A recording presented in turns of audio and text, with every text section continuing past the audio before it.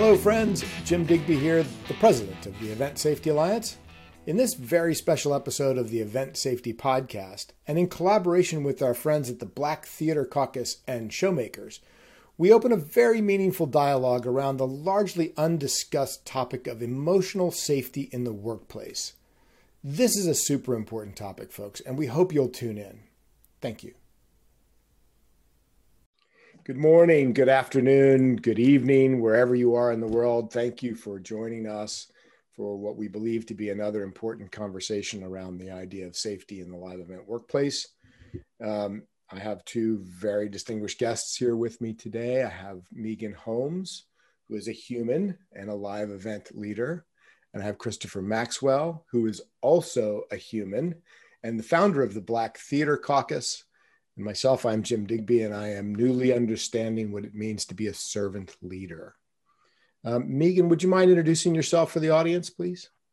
Yeah, my name is Megan Holmes, and I live in Los Angeles, California.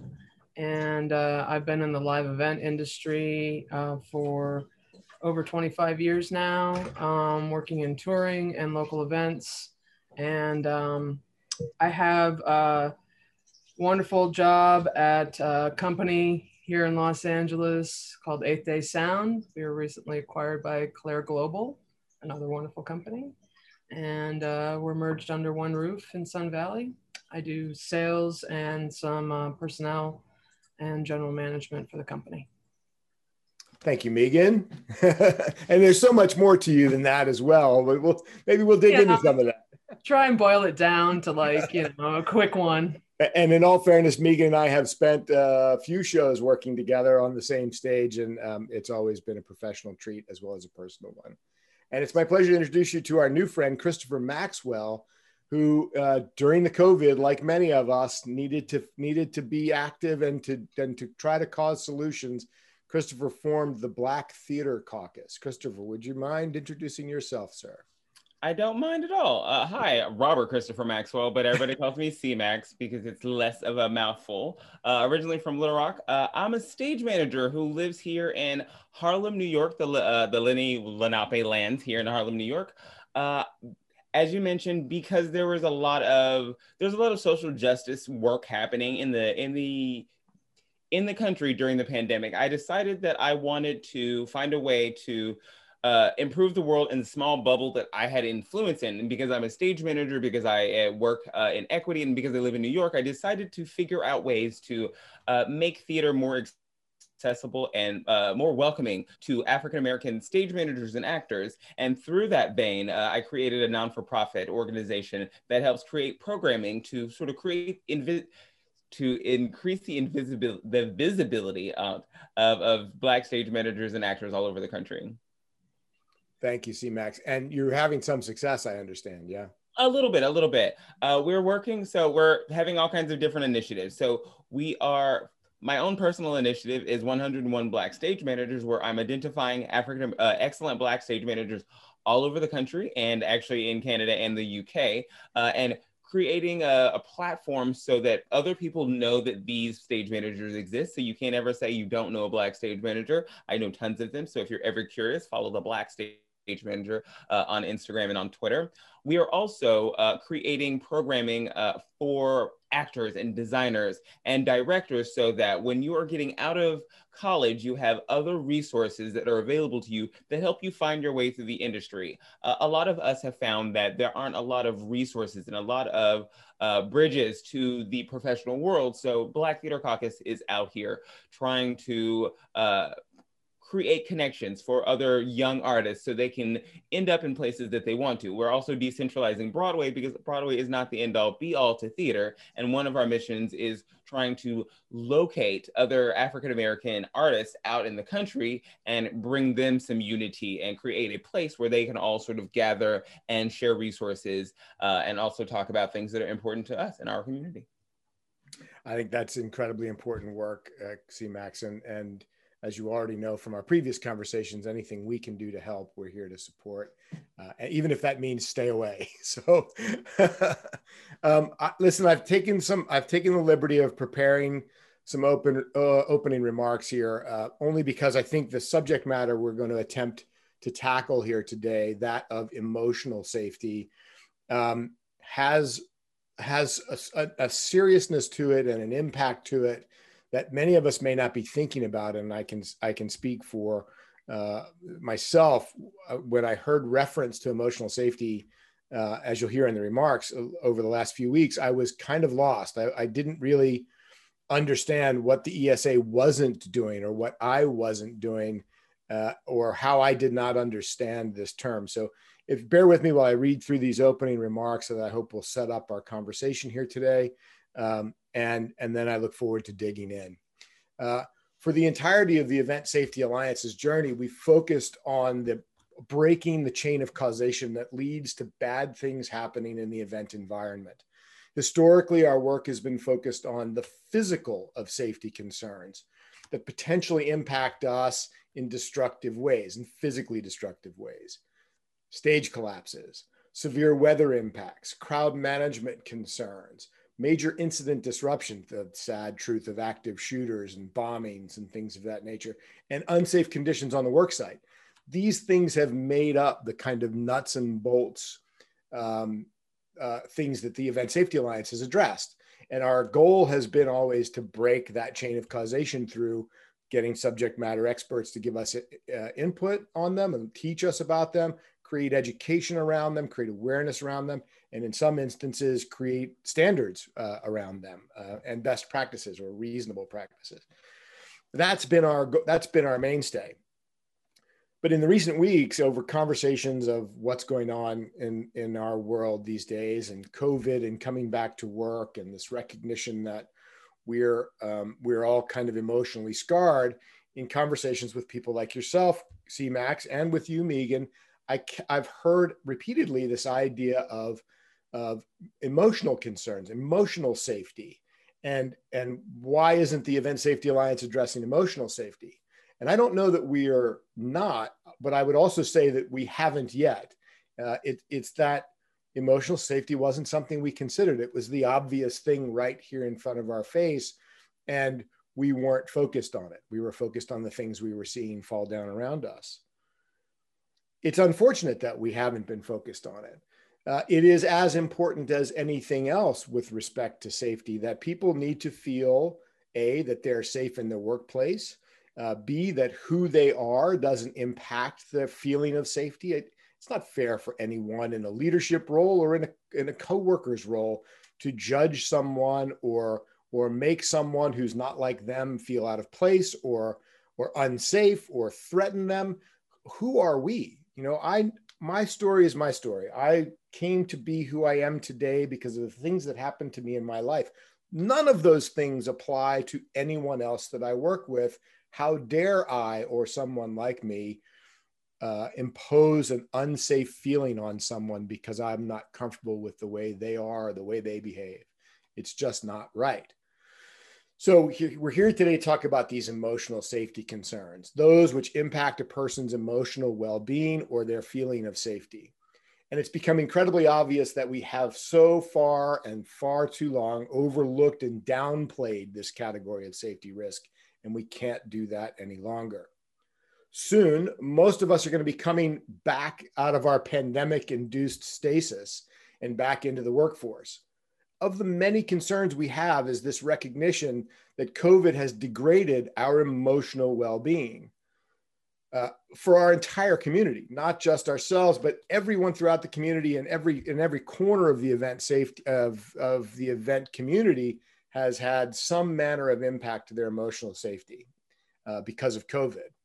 So as a result, we're going to go back to work in this heightened category of concerns, in this heightened emotionally sensitive place, in this rawness, and almost facing PTSD. It's not war-induced PTSD, but it is seriously a consideration that what we're coming back to work with is a form of PTSD. And it's no less important that we recognize that and make room for that as leaders and as coworkers. We have to be recognizing that we're coming back to work scarred, and the things that bothered us before might really bother us now because we have so many things we've tried to encounter we've been forced to encounter over the last year and a half. So our goal here today, if there is to be an outcome, is to begin to provide a perspective that will hopefully break this chain of causation brought on by emotional safety, to find ways to heighten people's awareness that their words have meaning and that their words create an unsafe environment. And that if we're truly, truly compassionate and empathetic to the humans around us, there's no room for us to create an unsafe environment or an emotionally unsafe environment. So with that, Megan, I would hope that maybe you could open up the conversation and tell us about what worldview has, what shaped your view on this category of concern, and where are you now in a post, or a hopefully soon to be post-COVID world? But this isn't really related to COVID, because this problem has existed forever, where folks have come to work and felt unsafe because of who they are. Tell us about it, Megan. You're muted. Sorry, babe. And I didn't just say babe. Sorry, Miss Megan, you're muted. I started in the industry a long time ago, it feels like now. And, there weren't as many women doing, and specifically doing audio. There still aren't. Only 5% of the live sound industry are women. And, I kind of got stonewalled into varying departments when I was a stagehand, with people not really recognizing that I wanted to do audio, and I had to keep really talking about it a lot to kind of break out of stereotype. So a lot of the time, the women that were in the industry and the women that were successful were lighting people. So, and a lot of them were designers too. And I wanted to be a sound engineer. And it's really hard to kind of just hold your ground and push through that kind of, mentality of, we're going to take you and we're going to put you in this little box. And, we like being looked at as individuals. I think there's a part of all of this where, we need to see the human that is existing. But I also feel that we have to work as a community to change things. We have to work as a team. So, and we already work as a community. Every production is its own little village, every single thing. And what CMAX does in the touring that you do, me working for a vendor and working in an office and then going on site and doing a particular show. These are all cultures that I travel in. And I wanted more and more, when I got into positions of power where I could decide who was going to be on the show, or I could decide who was working around me. I wanted to be around people who just wanted to work hard and have a good time and didn't want to create a negative situation, whatever that was, whether it was hazing the young kid because when they were younger, they got hazed, or talk shitty to, excuse my language, to a woman that was working around them or behind their back if they were a stage manager or in a position of power and bashing them in some way. I didn't want to work around people like that. So the second I was able to, I started cherry picking the people that I wanted around me, because I didn't want anybody to feel the way that I had felt and the way that I had been made to feel in terms of just the limitations, let alone all of the misogynistic comments and homophobic comments that I put up with. I just didn't want to surround myself with that kind of energy. And I was very lucky to be in a position where I could choose who I worked around. But it's still, it feels like a never-ending journey, because I work for a company that I felt was fairly inclusive. I work for a company now that I feel is moderately inclusive. It's for me to work on changing that and help my the senior people at my company, the people further up the food chain, for me to understand that they need to work on their inclusivity. But I can also control my part of it too. And, you know, I think it's a long road for all of us in the end. And some of us get tired of having to be the one that is saying something all the time. So I want to thank you, Jim, for at least being the person that's willing to say something, because you're in a serious position of power. You're a white man, and you have so much privilege and so much ability to work with other white men to see what they create and what kind of culture they create. So thank you for at least trying to be that open person and at least see the world through somebody else's lens, you know? Well, thank you, Megan. It really, you know, my goal or my wish for the utopian world I wish we all lived in is that we can see each other as humans, right? And I value our friendship and our decades long relationship because it's never been anything less than honest. And that was, if I messed up, you were honest. And if I needed you to get out there and do something, you were honest. You got out there and did stuff. And I think, you know, what pains me so much is that the arts of all places has always represented the great tapestry of the world. You know, I've been in it since I was a little wee lad, and it's because of every culture, because of the exposure to every culture that comes and finds themselves at the arts, that it's been so great. You know, I can be with people who express themselves in all manner of ways, and typically you find that freely in the arts community. But it pains me to hear that, or to know that we're still doing it wrong behind the scenes. And with any luck today, we can crack open that message and maybe raise some awareness. And I thank you for participating in the conversation. I'm sure it's not easy for any of us. And I wish that I could change my old white man-ness. You know, I'm trying to think of ways where I can teach my children to not just see the community we're in, but let's go to other communities and respect everybody for it. CMAX, please share with us your journey, if you will, or what brings us to this conversation today and the impact. Wow, that's such a loaded question.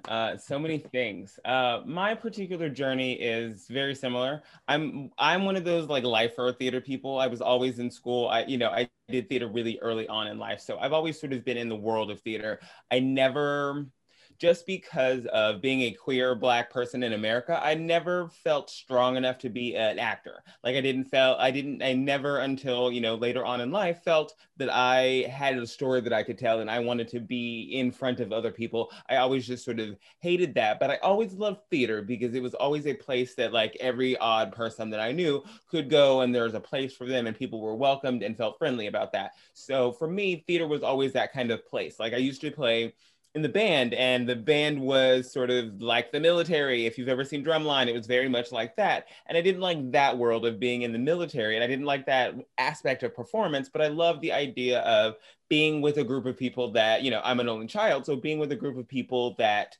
I am sort of an only child, being with a group of people that performed and loved what they did every day, and going and doing that kind of activity always appealed to me. So I was always one of those people that sort of tried to follow that. I knew going into college that I wanted to go into theater. I didn't know how to figure it out, but I was like, I'm just going to do it and go and, you know, figure this out. I double majored in sociology so that I could have a backup job. So I could, in case I wanted to, I could be a teacher or something like that. I was like, oh, I'll teach sociology. I'll get an extra degree in case this theater thing doesn't sort of work out.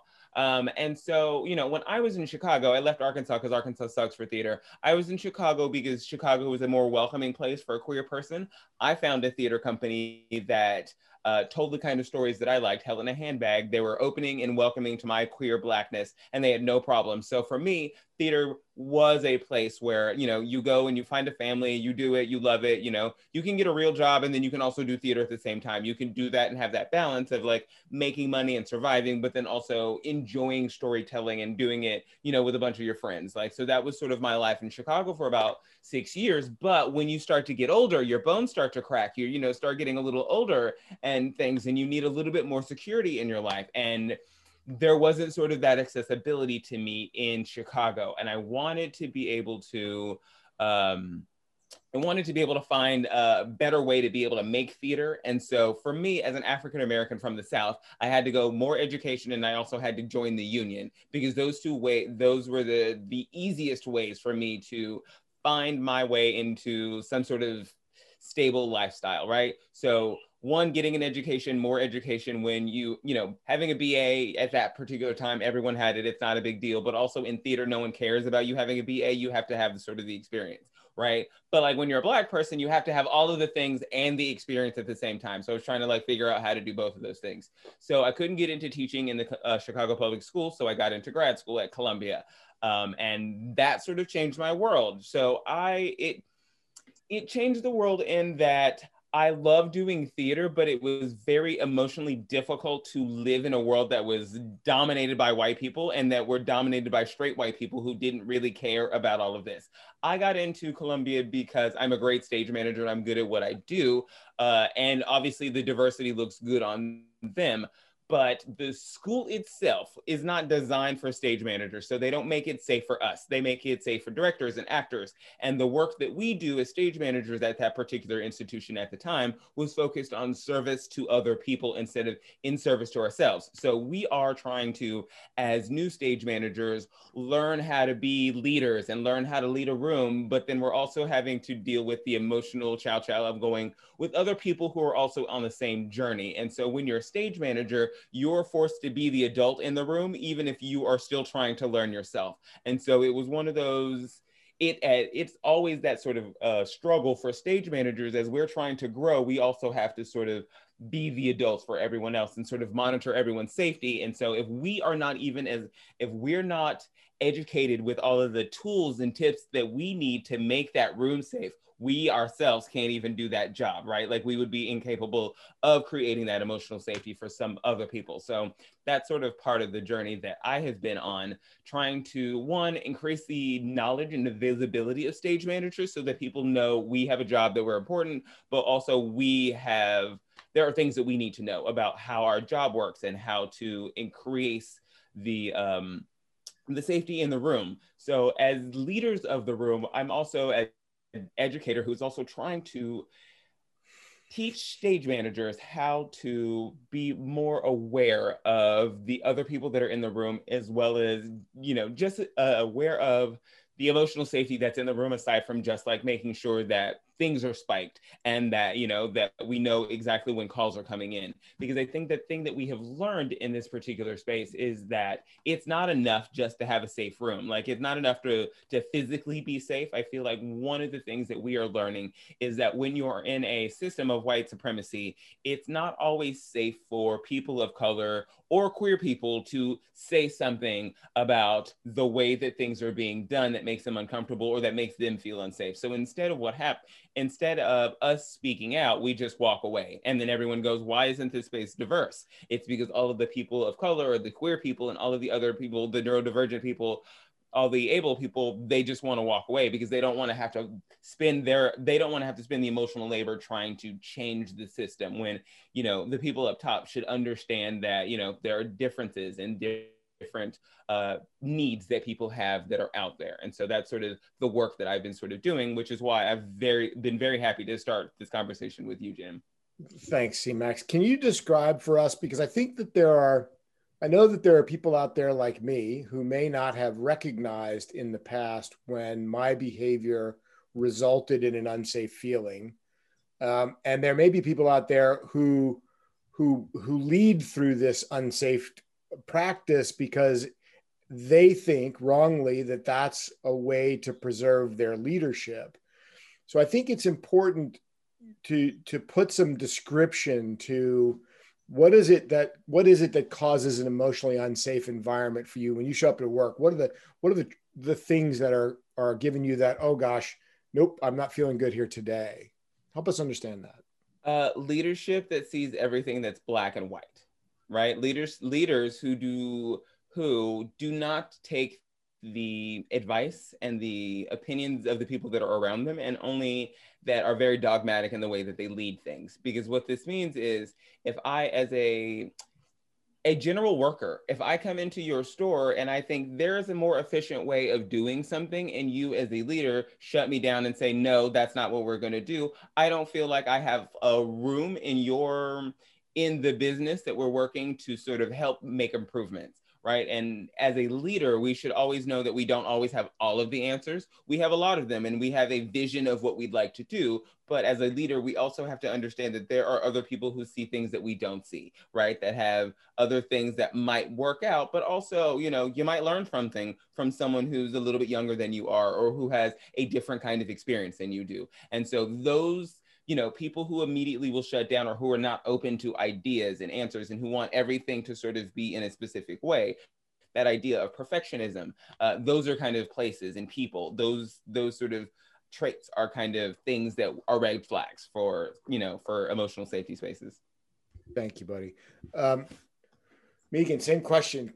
Describe for us, if it's comfortable for you, examples of just the behavior that has just really been, no, this isn't going to work out for you. Then you find yourself in a state of, well, I have to stay and do this job, but now I'm going to stay and do this job, and I'm not going to be feeling very safe. You mind giving us a peek at that? Yeah, I think, if I walk into a room, and I think CMAX really nailed it, and the person that's creating the situation, let's say, whatever it is, I'll use what I'm most familiar with, whoever the producer of the event is that I'm working on, and the production team, the people that are basically in charge. If that group of people are a bunch of white men, I see that as a red flag. And the reason I do is because I think in order for me to really truly feel comfortable, I need to see a little something different. Just give me one or two people that are different from that, or else I'm wary already. I'm wondering, why? What is it about this group of people, and why aren't they more inclusive? Why is it just this way? And I actually have had a lot of, when I've tried to bring this up to certain people, they always talk about the women with me. Well, we have women that work for us. We have women in positions of power. And it's like, cool. It's not all that I'm worried about. I want to see the representation of the world in front of me when I do things. And if I don't see that in some way, then I'm not feeling like I'm going to have a voice, that I'm going to feel included, that I'm a participant. That's a culture I don't want to be a part of. I don't want to be part of something that's super limited like that. And that's just blunt, like straight to the point. Like this is, and it's something I wrestle with a lot, because we live in a white male dominated industry, unfortunately. And though there are so many people that really care about changing that and growing that and making that shift, it's still a recurring theme.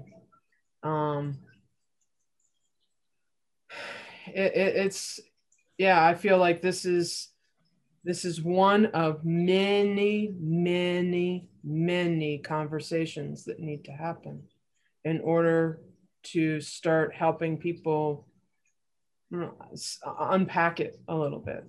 And the thing that I'm worried about too is that the way in which people get called out when they're not being inclusive or when they say something racist or sexist, you know, if we call somebody out like that and we shame them, we're not changing them. We're not helping them see anything different. They're likely going to get more rooted in whatever it is that they think they were doing right. They'll dismiss it as they were just joking and all of those things, which is been a common default lately. I was just kidding, you know, I was just joking with you. It's like, no, dude, like, yeah, sorry. That's no longer an acceptable reply to me, you know? So these behavior traits, the intentional behavior traits of this type of leader or these type of coworkers that we're talking about are ones that are rooted in possibly a lack of understanding of how to see the other person's perspective. They could be rooted in hate, the systemic hate that we all are living with these days. How do we begin to change the culture? How do we, like, I can look back and see actions of my own over the years and think, oh my God, I can't believe I did that. Oh, that's awful. And have slowly but surely, I think, attempted to be someone different and someone who recognizes that this is an issue and in this instance wants to do something about it. But how do we cause others who have it in their heart to change, to grow, to whatever, recognize the behavior is not acceptable? What are the tools? What can we do? We have to make a pact. Everything we do right at the beginning. You and I are going to tour together. And you and management sit down and say, we're actually going to put on paper and outline who we are and how we're going to be. And we're going to give it to everybody that tours with us and everybody that works with us. And we want them to sign it. And they need to read it and understand. And the second that person does something that's not in line with that agreement, with that pact that you've all made as a group of people, as a group of humans traveling around together, that gets dealt with. And not always is it comfortable for somebody like myself to call out somebody being a misogynist. I might not feel comfortable doing that, but I should feel comfortable going to whoever my next person or supervisor, whoever they are, I should feel comfortable to be able to go to them and say, I just saw this. It was so incredibly wrong. Please handle it. And know in my heart that you're going to go deal with it. That's a pact we all have to make together in order for this to evolve. And we have to start helping each other get better. It's like I said, kind of when we were all talking before this started, my partner calls me out, takes me to task, explains why. Not perfect. None of us are. And we're all going to have moments of making a bad choice in some way. My hope is that in kind of making this pact with each other, that we help each other get better and stronger and more aware of the world around us and the people that are working with us. You know, I think that's how we shift it. I think it's got to be an agreed upon list of ethics. Code of conduct. Yeah, because, and here's the thing too, what makes me comfortable in a room, what makes Jim comfortable in a room, what makes C-Max comfortable in a room, all three different things, right? We can agree that we don't want to be around a bunch of racist, homophobic, ableist assholes. We can agree, right? But what makes me feel comfortable or doesn't make me have a physical reaction to something is different from you. So understanding that and not dismissing somebody as being, you're overreacting, you're being over emotional, you know, when you have your period, like all of those things, without not dismissing somebody's experience in a situation that is going to be different from yours. We need people at the top, the leaders, to be able to be open to hear that and not dismiss it.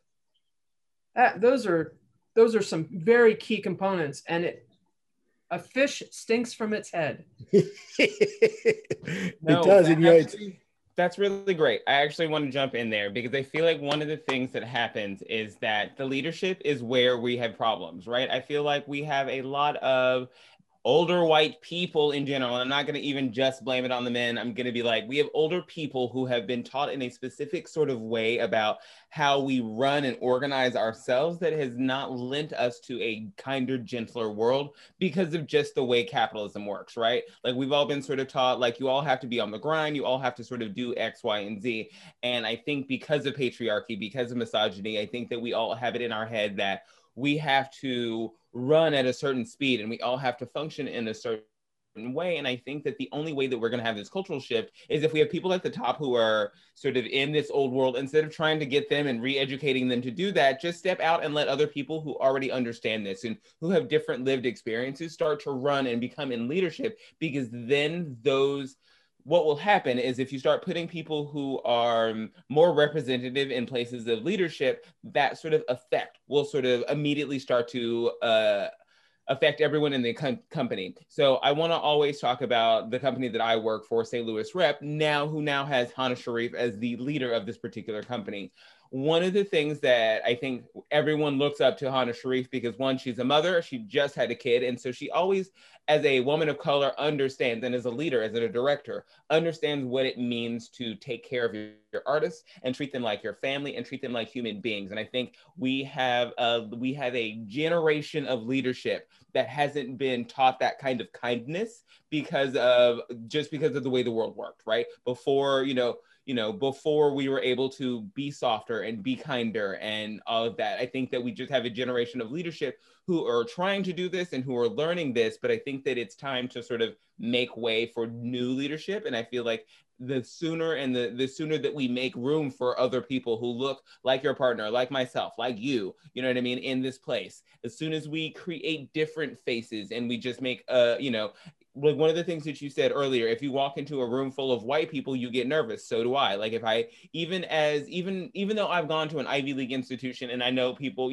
I have no problem knowing that I'm the only black person in a lot of rooms, it still gives me pause that you all didn't think, hey, maybe we need more than one black person in this room, right? Or maybe we need more than one X, Y, and Z in this room, right? So those are things that we have to sort of change that culture where the leadership, the people who are at the top look different so that, little boys and little girls can look up to people like that and go, oh, I can do that kind of thing. And there are jobs for me there. You know what I mean? Like those are sort of things that we sort of need that in our world for me. Those are great points. I love the idea of the pact, and I'll get back to that in the framing of kind of a toolbox talk and a code of conduct. But I also want to add that to your point, C-Max, and to you, Megan, the world is changing, right? Forget all the bad stuff that's in the headlines all the time.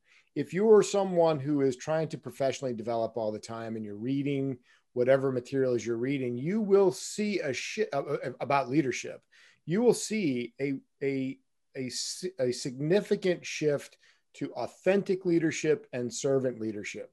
This is the new world order in a lot of circles. And I don't believe that the bully pulpit leadership that I grew up with, that were, my mentors were that, and I became that by default. And it's only through self-examination that hopefully I've changed a little bit. But the bully pulpit leadership doesn't sustain very long in today's society and in many of today's professional circles. Now, there are always going to be exceptions to every rule. But thankfully, it feels like there is a global shift towards this servant leadership and authentic leadership idea. So there's hope in that regard. The idea of the pact and the code of conduct, I think this is brilliant. I think, look, is thinking from the head down, depending on what in circle we're working in, be it theater or artist or music tour, for example. And I'll use the music tour as my example. You know, that head really is, it's either the manager or the artist before it gets to me, the production manager or tour manager. So if I'm going to work for an artist who pays no regards to these things and won't accept that we want to put that pact out, well, maybe that tells me something about that artist and my ability to set up an environment of what I think is representative of what it should be. And maybe I make the choice that I can't work for that artist. Now, that's a challenge coming out of COVID for almost all of us.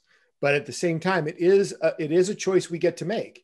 This manager is a misogynistic bigot. I just can't work for this person.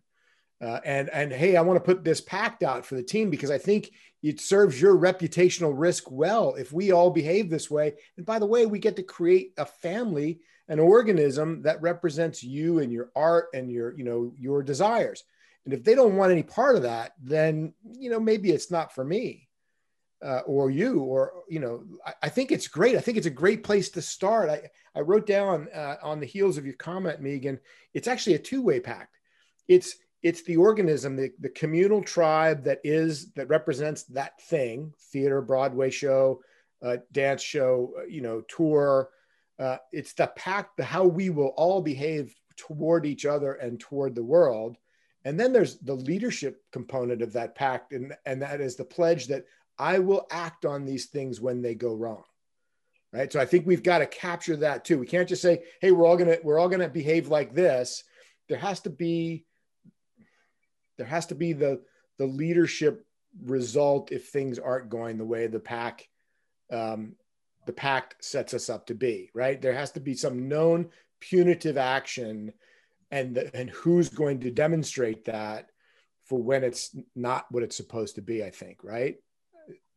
Yeah, I think that you've got to also accept the fact that, and I kind of touched on this, where I might not feel comfortable saying something. You shouldn't have to. I think that's what made me think of it. Sorry to interrupt you, but that's what made me think of it, because I know in previous conversations that we've had, you've said, I'm just freaking tired of it, and I shouldn't be the one calling out people who are making me feel unsafe. Where's my freaking boss? Where's that tour manager? Where's that production manager that's allowing their team to behave that way? Or why is that production manager behaving that way? Or why does my boss just tell me to get over it? Yeah, I mean, right, that part. Like, why? Yeah. Why can't we all? I think people also don't want to go where it's uncomfortable. And I think that that's a lot of the why, especially for white people. They are terrified of going where it's uncomfortable and potentially exposing themselves to somebody. And I find it super weak, but I also see it all the time, It can be a lot of emotional labor putting yourself out there and standing against one of your own. Honestly, let me tell you, it can be a difficult sort of thing. It just was one of those things. I think for, people of color, we've been doing it for so long, in our nature, in our blood, to be like, no, stop fight, no, stop being an asshole, right? Like, it's just like, this is just what we've done all our whole lives, right? And I think that for white people, it just has become newer because, you haven't had to have that introspection, like it hasn't had those eyes upon you. And I think that's also part of the cultural shift that we're having, that, there are people in the world, I'm from Arkansas, and like, not everyone is awful and racist in Arkansas, right? Like, there are people in the world who have a great understanding of, like, there is equality in the world, and there are people that, that are born the same way and that exist in the same way and are humans. And then there are just people who have been raised wrong, right? Who've been given the wrong idea of power, right? The issue that you were talking about earlier about, like, how do we figure out, what is the issue that we have in being able to speak up? It's because there's a lot of power. There's a lot of power dynamics that kind of go on in our industry that stop people from being able to say things, right? You know, we have this whole Scott Rudin thing and other producers that are going on about this in our industry that are doing all of this damage because they have power, because they have lots of money, right? Because we've given them that power, we've given them that prestige and that money. And so there are people that don't, you know, there are actors, you know, there are lots of Karen Olivios who can't walk away from Moulin Rouge because it's their first time ever being on Broadway, right? They don't have that ability to be able to say, I have to step away from this, right? And like, that's the thing that we all have to work on, like making sure that we don't have people in positions of power that are continuing to perpetuate that kind of danger that's happening, right? There are stage managers that are out there that are also perpetuating that kind of danger that, you know, listen to the producers rather than listening to the actors. Like there are all kinds of people that are out there that are in our industry, and, you know, they're not all white men, right? There are white women that are out there that are stage managers that are doing harm to other, you know, other students out there, that are all kinds of things that are going on. So, you know, it's all over the place. And so we all have to examine those, the things that are going on and the people that are creating this harm. And then we kind of have to retire them from our industry in one way or the other. Like we have to, in that social agreement, in that contract that we're talking about creating, we have to go to places like the Broadway Union and go, you can't have producers throw potatoes at our, you know, at actors. Like that is a non-starter for us. We have to go to Actors Equity and go, these kind of people can't be allowed to hire and can't be given collective bargaining agreements because they have, you know, broken the rules. And, you know, because, you know, it becomes a lot of labor on all of us to try to monitor and police everyone, right? Like as a stage manager, I don't want to have to be the racial police for every show that I'm ever on, right? But I always get often hired as a person of color to be a person of color in management on shows. And it's like, it's a lot of work doing that.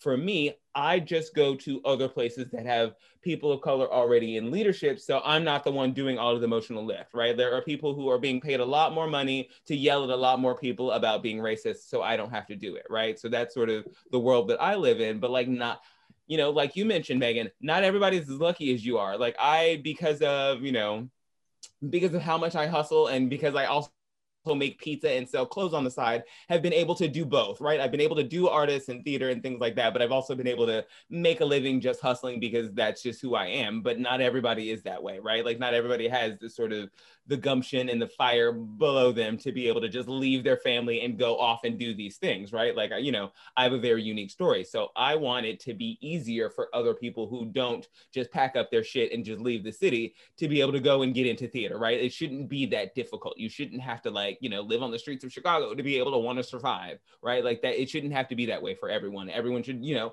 have a good experience, have, you know, people that they see backstage in college, you know, that they understand, oh, there are backstage jobs that can be had backstage that are had, you know, that are occupied by people of color. There are, you know, there are stories that are outside of like Music Man that are being told that represent more people, you know, that are in the community of theater, right, that are being told. So there are ways that we can do that. And I think it just begins at the top so that people, you know, down below can start, you know, feeling that they have someone to go to, someone that they can talk to, right? That's sort of always a problem. Like if you don't, you know, like if Megan is in a production where she doesn't see any other women, you know, if it's just a bunch of Black guys in her production, she's not going to feel safe, even though it's a room, not because of racial, but because it's a room of just men, right? She's not going to feel like, she's still going to question, why is it all like Black dudes in this room? Or why is it all X, Y, and Z in this particular room? And it's because we need diversity in all rooms and all leadership so that we all have different perspectives that help us understand what's going on. Balance. Right? Yeah. Balance. It strikes me that one of the things we're talking about and one of the tools we're talking about is allyship, right?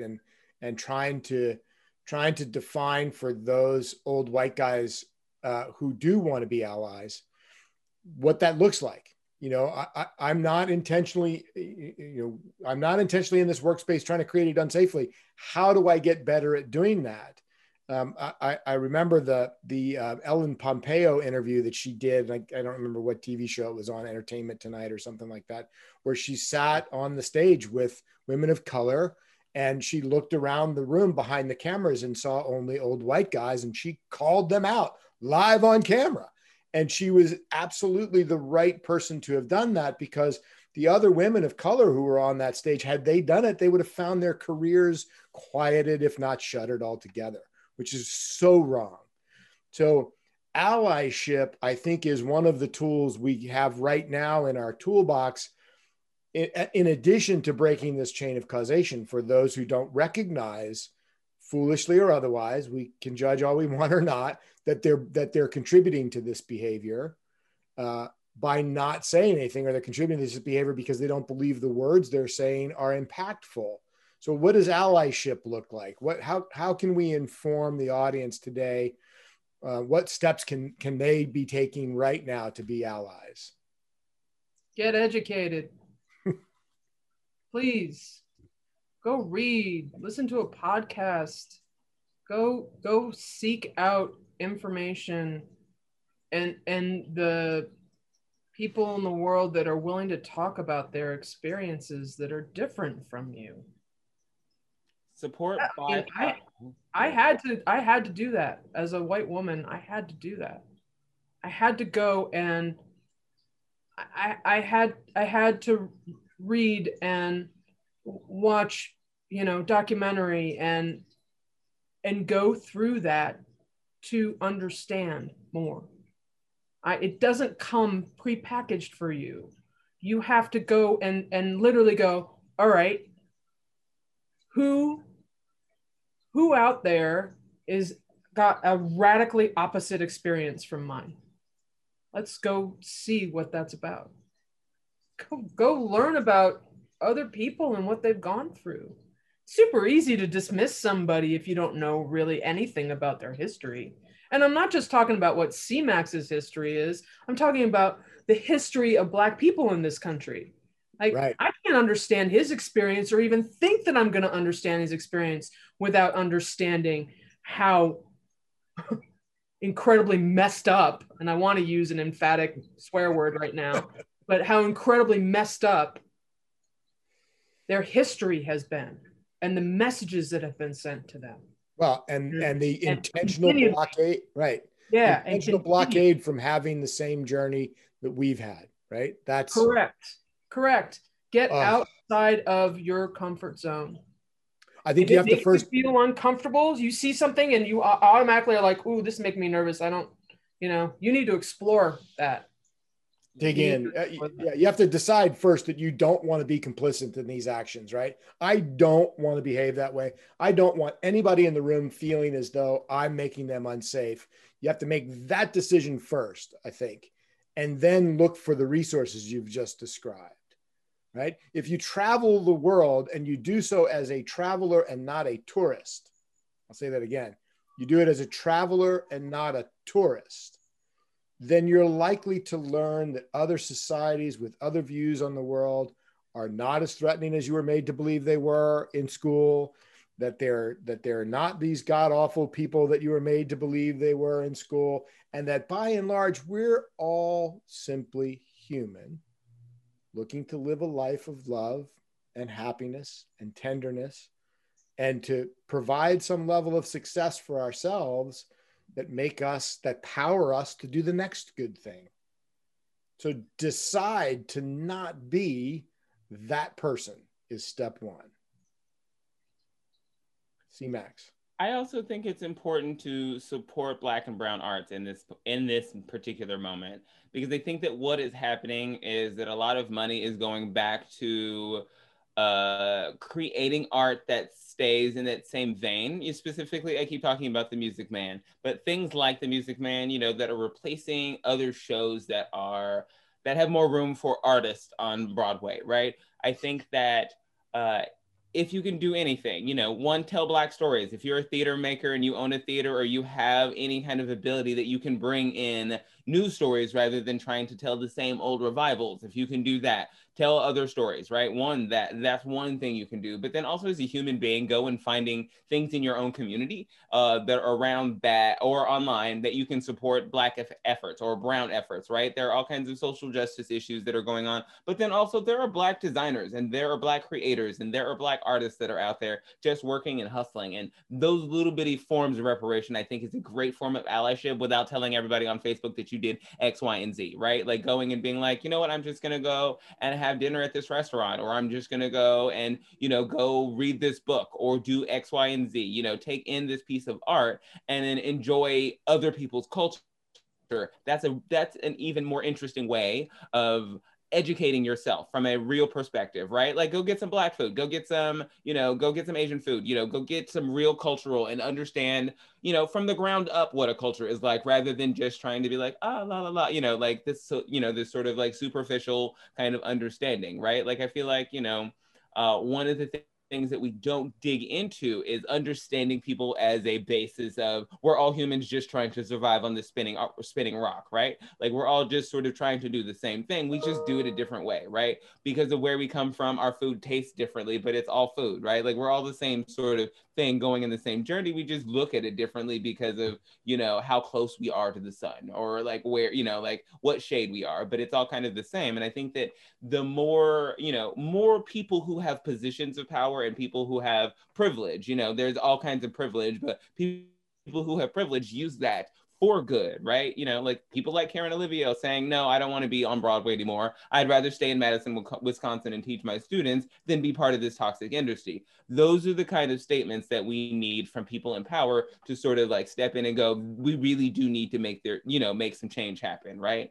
That's the kind of allyship, you know, it's great to, you know, sort of like change your social media and do all of these repostings and things like that. That's one thing to do, right? That's a way of sort of supporting, but it, you know, I think we live in a capitalist society. So putting your dollars where your mouth is, like that's where, you know, your money where your mouth is. I think that that's another way of like really, really being able to help out the community in your own way, right? It's not saying, you know, go give everybody $1 million, but like, you know, if you can, you know, support some artist somewhere, right? Like even that's, you know, one way of being able to sort of put it out there, because that sort of African Americans aren't given generational wealth because we weren't allowed to collect it. So being able to help build more generational wealth for future generations is one way that we all can sort of help. And it, you know, this, you know, as even though I'm a Black person, I also say everything that I want for Black people, I want for Asian people and Hispanic people and for people, Middle Eastern people, because I feel like everyone comes through the same journey. And I feel like whoever was the last person to come to America is the first person that we're going to make fun of or we're going to start hate against. So like, you know, everyone down the line sort of needs that same sort of love and attention and sort of fellowship, right? Everyone needs that sort of fellowship because, like, you know, when I think of the beautiful thing about our country is that there are so many different flavors that happen that make us beautiful, and that we're leaning into that and understanding that that is the thing that we can do to, you know, make our industry stronger and embracing that. No question. Totally, man. Yeah, I mean, I don't know. I don't as a primer, this conversation, considering it a primer to much deeper and much more impactful conversations to come. I think we've done a good job at opening this can of worms, right? And it's a can that's needed to be opened for some time. And I don't mean that in the negative. I mean it, you know, look, we've got to start talking about it. It starts there. To your point about here's the thing, man. Here's the one thing I'll say. It's not good enough to just talk about it anymore. You need to action. I'm shit full of the words and no action after them, and it's something that I feel like we've been going through for many years, and we need to keep chipping away at this. Like, this isn't just a one conversation topic. This is many times we should be sitting down and bringing in others to hear their perspectives, to hear their words, to hear what they've experienced, because the only way we're going to really see action is to keep bringing this up and bring it to the front, and then live our words, you know. Key. For me, it's I'm in a position of power where I can create opportunities for people, and I feel so lucky to be able to do that. And I want to offer opportunity to anyone. It doesn't matter to me. I want to see what people have to bring, because everybody that works for us brings something amazing to the table. They have something great that comes along with them. I feel like people in positions of power need to take a step backwards and look at the field that they've planted and see how balanced it is. You know, those are the most successful farms in the world, are the ones that rotate their crops and spread their growth out amongst everything and not do the monocrop. It's so much similar in how we choose to live our lives. We need all of everything to contribute to it. And certainly in the entertainment industry, we need to start seeing what CW was talking about. We need to see that push of more people in positions of power in order to create more of that inclusivity and to have that big field of array of beautiful things, I think.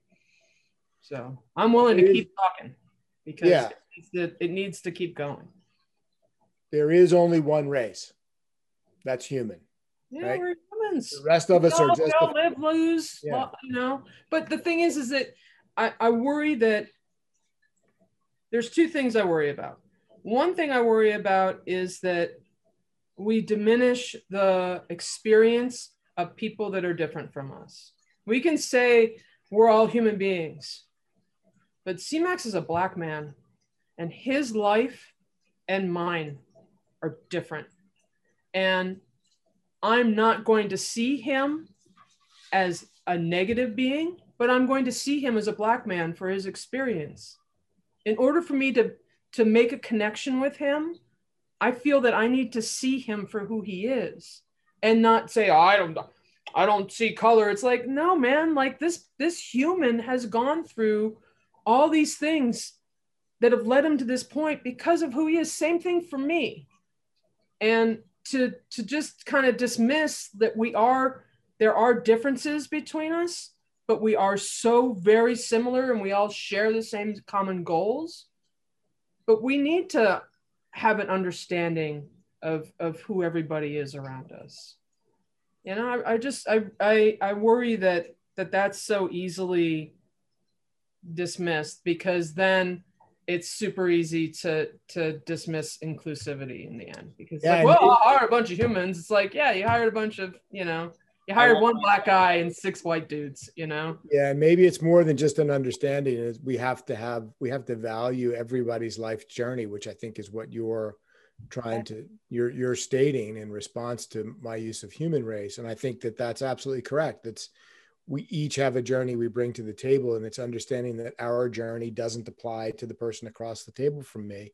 That person has their journey. And if we're truly, you described just prior to the human race comment, you described the essence of servant leadership. And that is, as a true servant leader, your goal is to see everyone else grow and succeed and go beyond you. That's your goal. Get in there and lead to the point where every person at the table can be better than they expected they were going to be when they first sat down at that table, because you empowered that. Yes. That's all I care about. Yeah. Elevate. That's all I care about, is elevating somebody and making them believe that they can do something that maybe they didn't think they could. Or people ask me what I do for a living, and I tell them I bring the dreams and visions of others to life.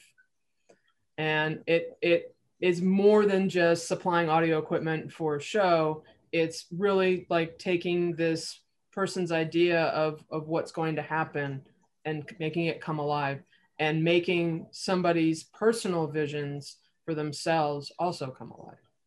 And I think that the strongest leaders are the ones that aren't thinking about themselves at all. They're thinking about everybody that they're leading and how they can help them get stronger and better. Somebody's going to have to take my position.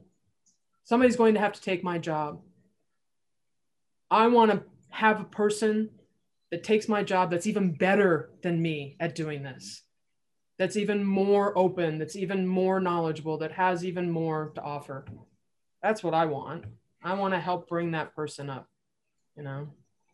I think that if more people were concerned about that and less about their wallet, we might actually have corporations that are caring and nurturing and give a shit about their people, and we wouldn't have such a drastic difference in wealth in this country in general. I think we're picking at leadership here a lot, and it really is in everything that we look at. So what the question is what can you control? What part of it is yours, and what you can do, and what do you want? And well, how do you want to be remembered? Yeah, I want to be remembered as the person that gave as many people as possible an opportunity to show who they are. Now, sometimes they don't do a great job of showing who they are.